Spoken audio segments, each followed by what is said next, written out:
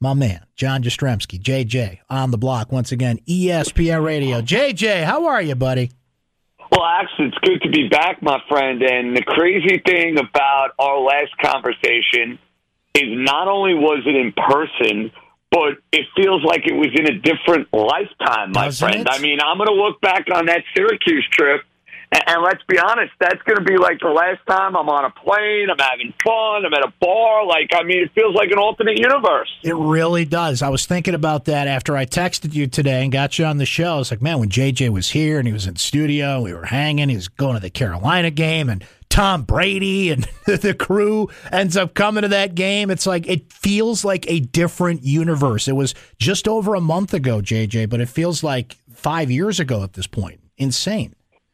Oh, I know, and you don't have to tell me. I mean, listen, I know everybody in some way, shape, or form, whether it's medically, whether it's economically, whether it's your lifestyle, it's just been thrown completely, totally out of whack. I mean, I'm doing shows in the wee hours of the morning from my apartment here in Brooklyn, New York. And I guess the miracle of miracles is that I have not woken up my girlfriend yet, and I've not gotten any noise complaints from any of the neighbors.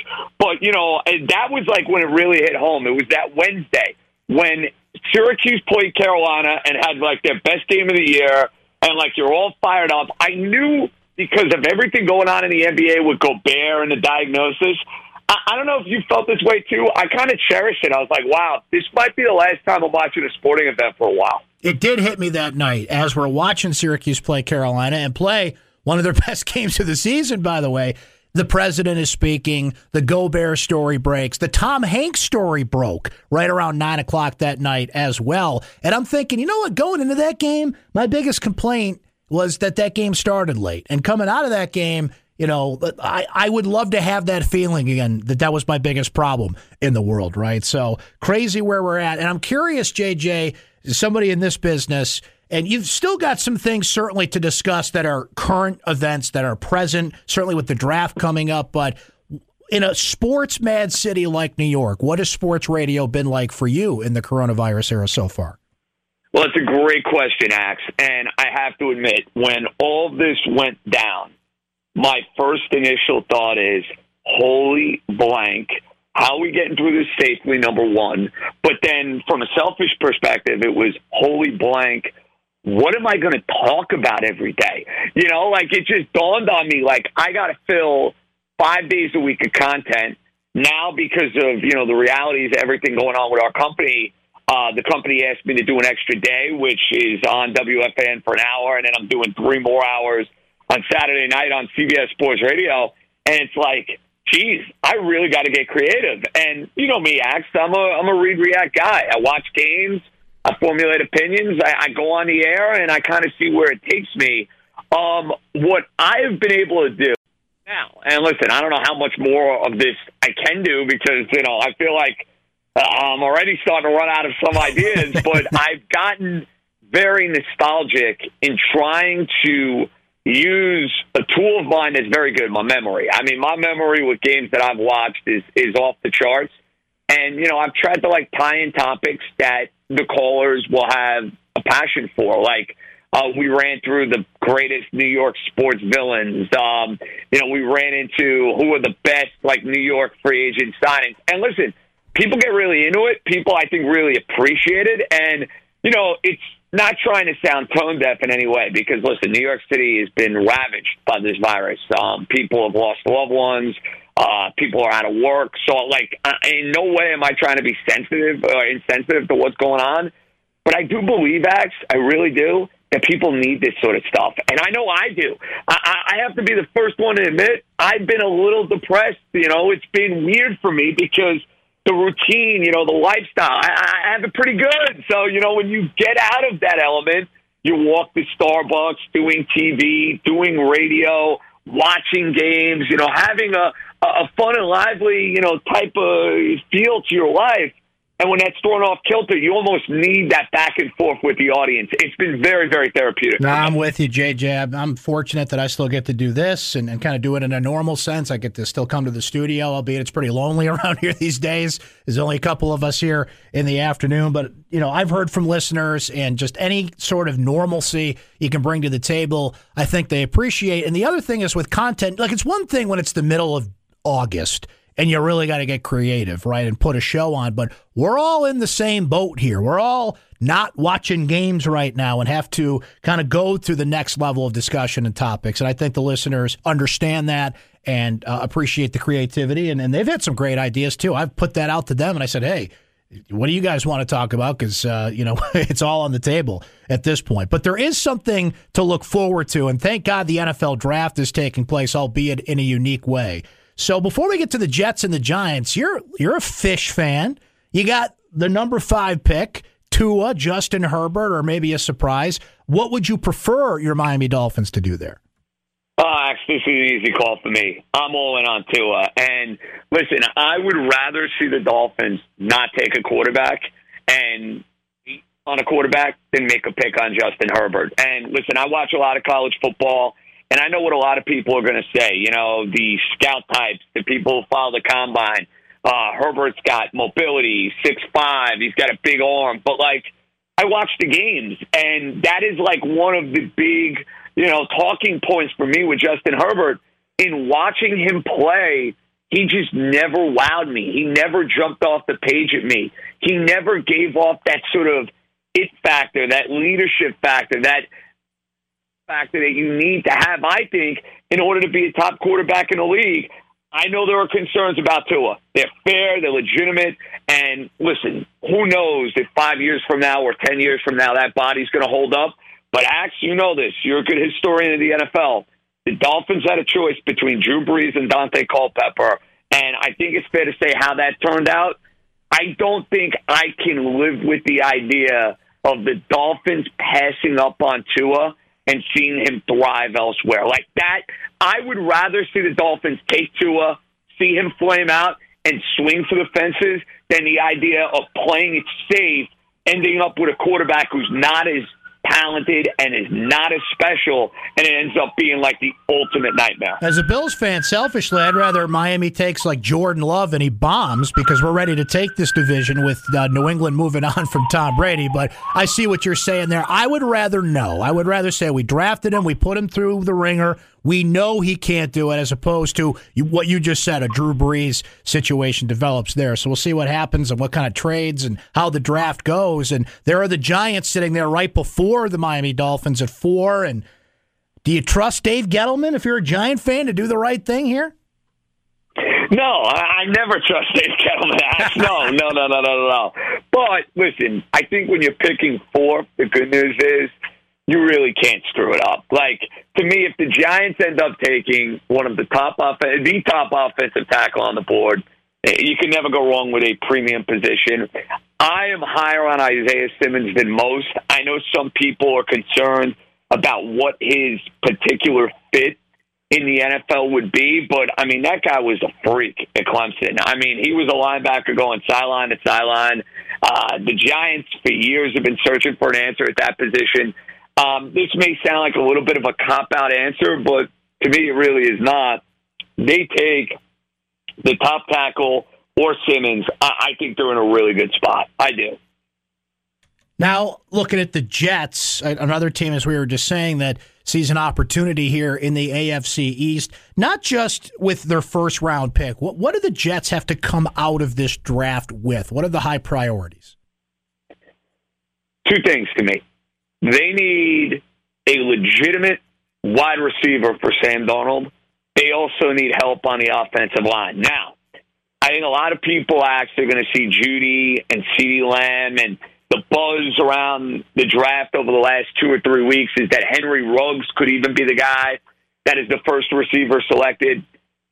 I know those 3 guys are there, but I'm sure you've heard it, and anybody who's followed the draft has, heard the narrative of how deep the position is with so many different guys. So if one of the 4 tackles is there for Joe Douglas, I would scoop him up.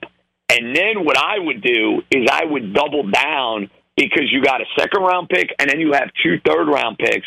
And I'd go get 2 wide receivers and bring them in and surround Sam Darnold with this sort of young talent from a talented pool and a talented group that can help this quarterback grow.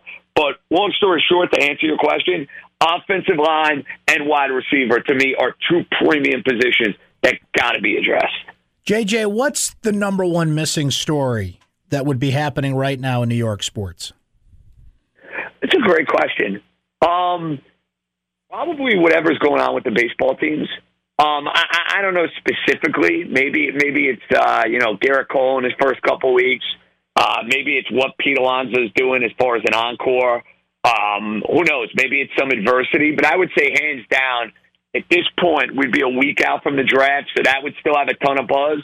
But I think it would be very, very baseball related. But if you're asking me, Ax, what I have missed the most over the last month, it's not even close. It was hands down the NCAA tournament. Like, I still can't fathom the idea that there was no tournament this year. Like, it still, in many ways, doesn't seem real. Now is a year in which odds are Syracuse was not going to be there.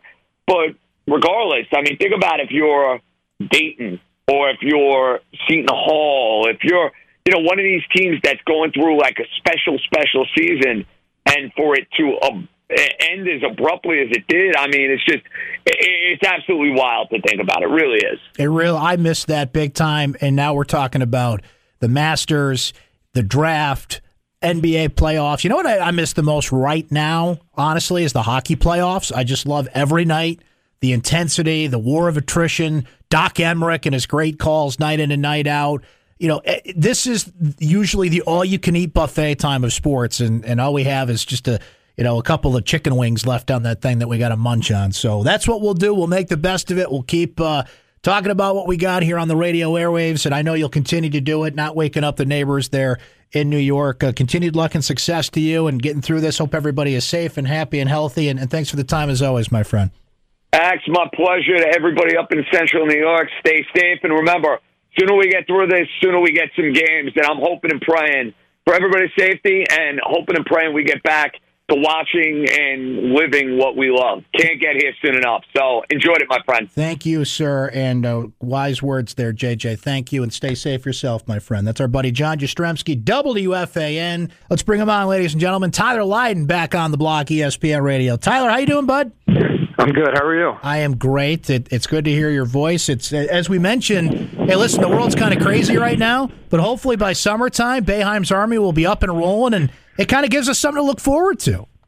Absolutely. Hopefully. I mean, we're all looking forward to it. I know that's for sure. Like you said, it should be fun. Tyler, I'm sure you've watched these games in recent years and maybe had the itch to say, I can help this squad out, and now you get the shot. How did this all come together? I talked a little bit to Eric Devendorf about it in the past, and then it's just kind of always been in the back of my mind, and Kevin Belby reached out to me and asked if I was willing to play for him, and obviously the first thing that came to my mind was like the chance to wear orange again, heck yeah. So I was super excited to do it, and it's kind of just been in fruition, I guess, for a little bit here, but that's how it started. It's good to hear that you got the sales pitch there and Devendorf's been a stalwart on that team, and I'm curious. I mean, look, to wear orange again, $2 million in the shot at that doesn't hurt. But what's the Belby sales pitch like? Take us behind the scenes. I don't think I was too hard to sell to, that's for sure. Just like I said, the idea to wear orange. So once he kind of even brought it up, he didn't have to do much talking. I just immediately jumped on the opportunity. It's interesting because even with the home court advantage last year, they did lose at OCC, and it just goes to show you the level of talent that is playing in this tournament now, Tyler. So I think fans were happy to hear that you're going to be a part of it because they're stepping up their game a little bit. Yeah, absolutely. No, the competition is obviously a very high level, and the skill of the guys is at a very high level too. So I mean, it should be a ton of fun and really good competition. Tyler, you brought up Eric Devendorf, and something that you have been doing is something that he's been doing as well, and that's using this time to get on social media a little bit, do some drills, and give people some things to do and improve their games a little bit. Absolutely, yeah. I think it's a big time. I mean, especially for kids. I just want to give kids a chance to get out, and even though they're at home and they might not have a hoop or anything like that, just give them the chance to still realize that they can get better and they can be outside doing things as opposed to, sitting and playing Xbox or video games and being on their phone. So that's definitely our whole goal, and that's what we're trying to do with what I do now with all the training and me and my guys at LMC Athletics. So, we've been trying to get at it. What are some of the lessons you've put out there and some of the messages about the basics and fundamentals that kids need to know? Yeah, it's really just been about simple things, like I said, that they can do at home. Obviously, we talk about things that can get them to the next level and just taking the time to take advantage of being at home. And, we try to just stress to them that if they just have a basketball and an area to, even if it's just dribbling, if you just have a basketball and a space to dribble it, you can get better, and that's like the most important thing. So as long as you're still staying at it and staying working and trying to improve, that's all that really matters at the end of the day. So like I said, we've been putting out a ton of videos and a ton of content, which everyone can look at our Instagram and Facebook and Twitter page, which is at lmc.athletics, and get an idea. Tyler Lydon's our guest here on ESPN Radio Syracuse. And Tyler, I don't know if you had an opportunity to see it. Last weekend, we were all kind of rewatching that national championship game and the Facebook Live that went with it and all the former players that were chiming in. Did you get a chance to experience that a little bit? I unfortunately did not. I was not around the house, or I actually didn't even have my phone on me during it, so I was unfortunately not able to watch, which I was pretty bummed about. But I heard all the great things, how big the Syracuse community was, and rewatching it, which is such good news and such a cool thing to hear about.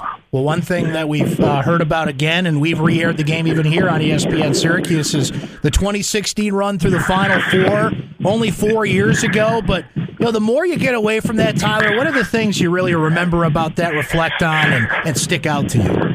I think it's just the whole journey, coming in and barely making the tournament, getting the 10 seed, and then going all the way to the Final Four. I mean, each and every game, it's like, anytime I think about it, I just get a warm feeling inside, and it just brings back kind of those butterflies that I had when I was playing in it. And, I just think about the guys I played with, the different moments that happened, the ups and downs of that year. Really everything. So that was a pretty incredible game, but a pretty incredible season in my opinion. It was, and look, it takes a lot of things to be successful and make a Final Four run, as you know, but looking back on it, how motivated were you and how motivated was that team by a lot of people saying that you didn't even belong in that tournament?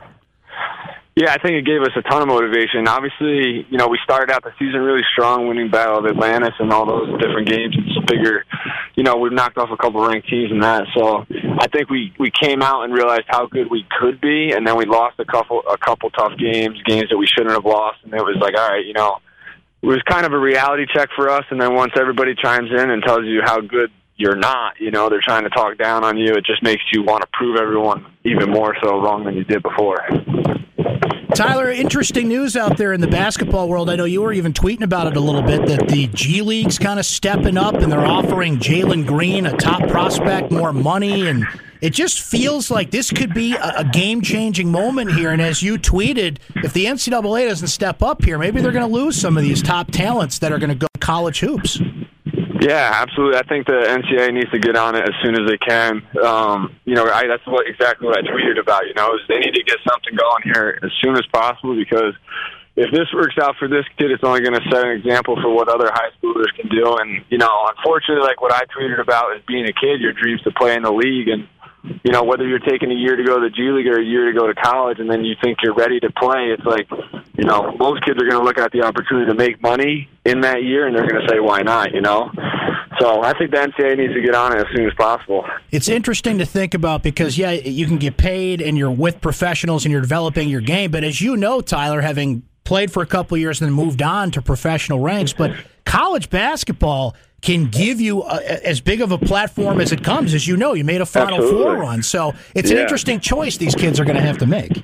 Yeah, I think, honestly, I would not want to be a kid having to even think about it, especially, the other thing, too, is like how many kids really are going to get the chance. It's probably only going to be the top 5, maybe a little bit more kids in the class every year that are going to get that chance. But still, that's a super tough decision, I was talking about it with Sean Belby a little bit, and it's like, if you're a kid and you think you're good enough and you get there and you get exposed, well, now you just missed out on going to college and having your eligibility to play there. And you could have went and did something special and built and became a player that was ready to play in the NBA or the G League. So it's going to be interesting to see what happens. It really is. As the process stands now, though, you got to play a year or two and then go in. It's something that you did, and Elijah Hughes is the latest Syracuse player that's going through that right now. What would be your advice to him as he kind of goes through, albeit a different NBA process because everything's delayed right now, but in general, the process he's going through? What would you tell him? I would just tell him to keep his head down and keep grinding. It can get really, really, really stressful at times. Obviously, you want to know where you're going to go if you're going to get drafted, those different things. And it can be super stressful, but just still figuring out a way to love the game and have fun and just continuing to work. I think those are some of the biggest things. Tyler, I know we were talking about the drills, but boy, what else you've been up to these days in the great quarantine of 2020? Yeah, it's been interesting. I've done a lot of fishing since the season just kind of opened up around here, so I'm big into the outdoors. So just been spending a lot of time outside doing whatever I can to stay active, and obviously I've been working out and those sort of things. But when I'm not doing that, I'm doing whatever I can outside to stay busy and have fun. What's been biting these days? Not a whole lot, to be honest with you. What are you out there looking for? I've been fishing for trout lately. Okay. Yeah. All right. Yeah. There you go. It's been fun. So when you go, is it fly fishing, lake fishing? What's the spot you're heading out to? We actually have a stream right by my house that has a pretty good amount of trout in it, and some private property access that we're able to get on, me and my brothers and stuff. So we go down there. My older brother fly fishes. Me and my younger brothers, we just take our spin around and go down. And I'm still going to learn the whole fly fishing thing, but maybe someday we'll get to that. Well, you got time now, right? I guess we got time to learn a lot of things these days. So, absolutely. Well, listen, enjoy that and stay safe, stay healthy. We were thrilled to hear you're going to be a part of Boeheim's Army, and we'll talk about that more as we get closer down the road. But thanks for your time and your insight today, my friend. Absolutely. Thank you. Anytime. Stay safe.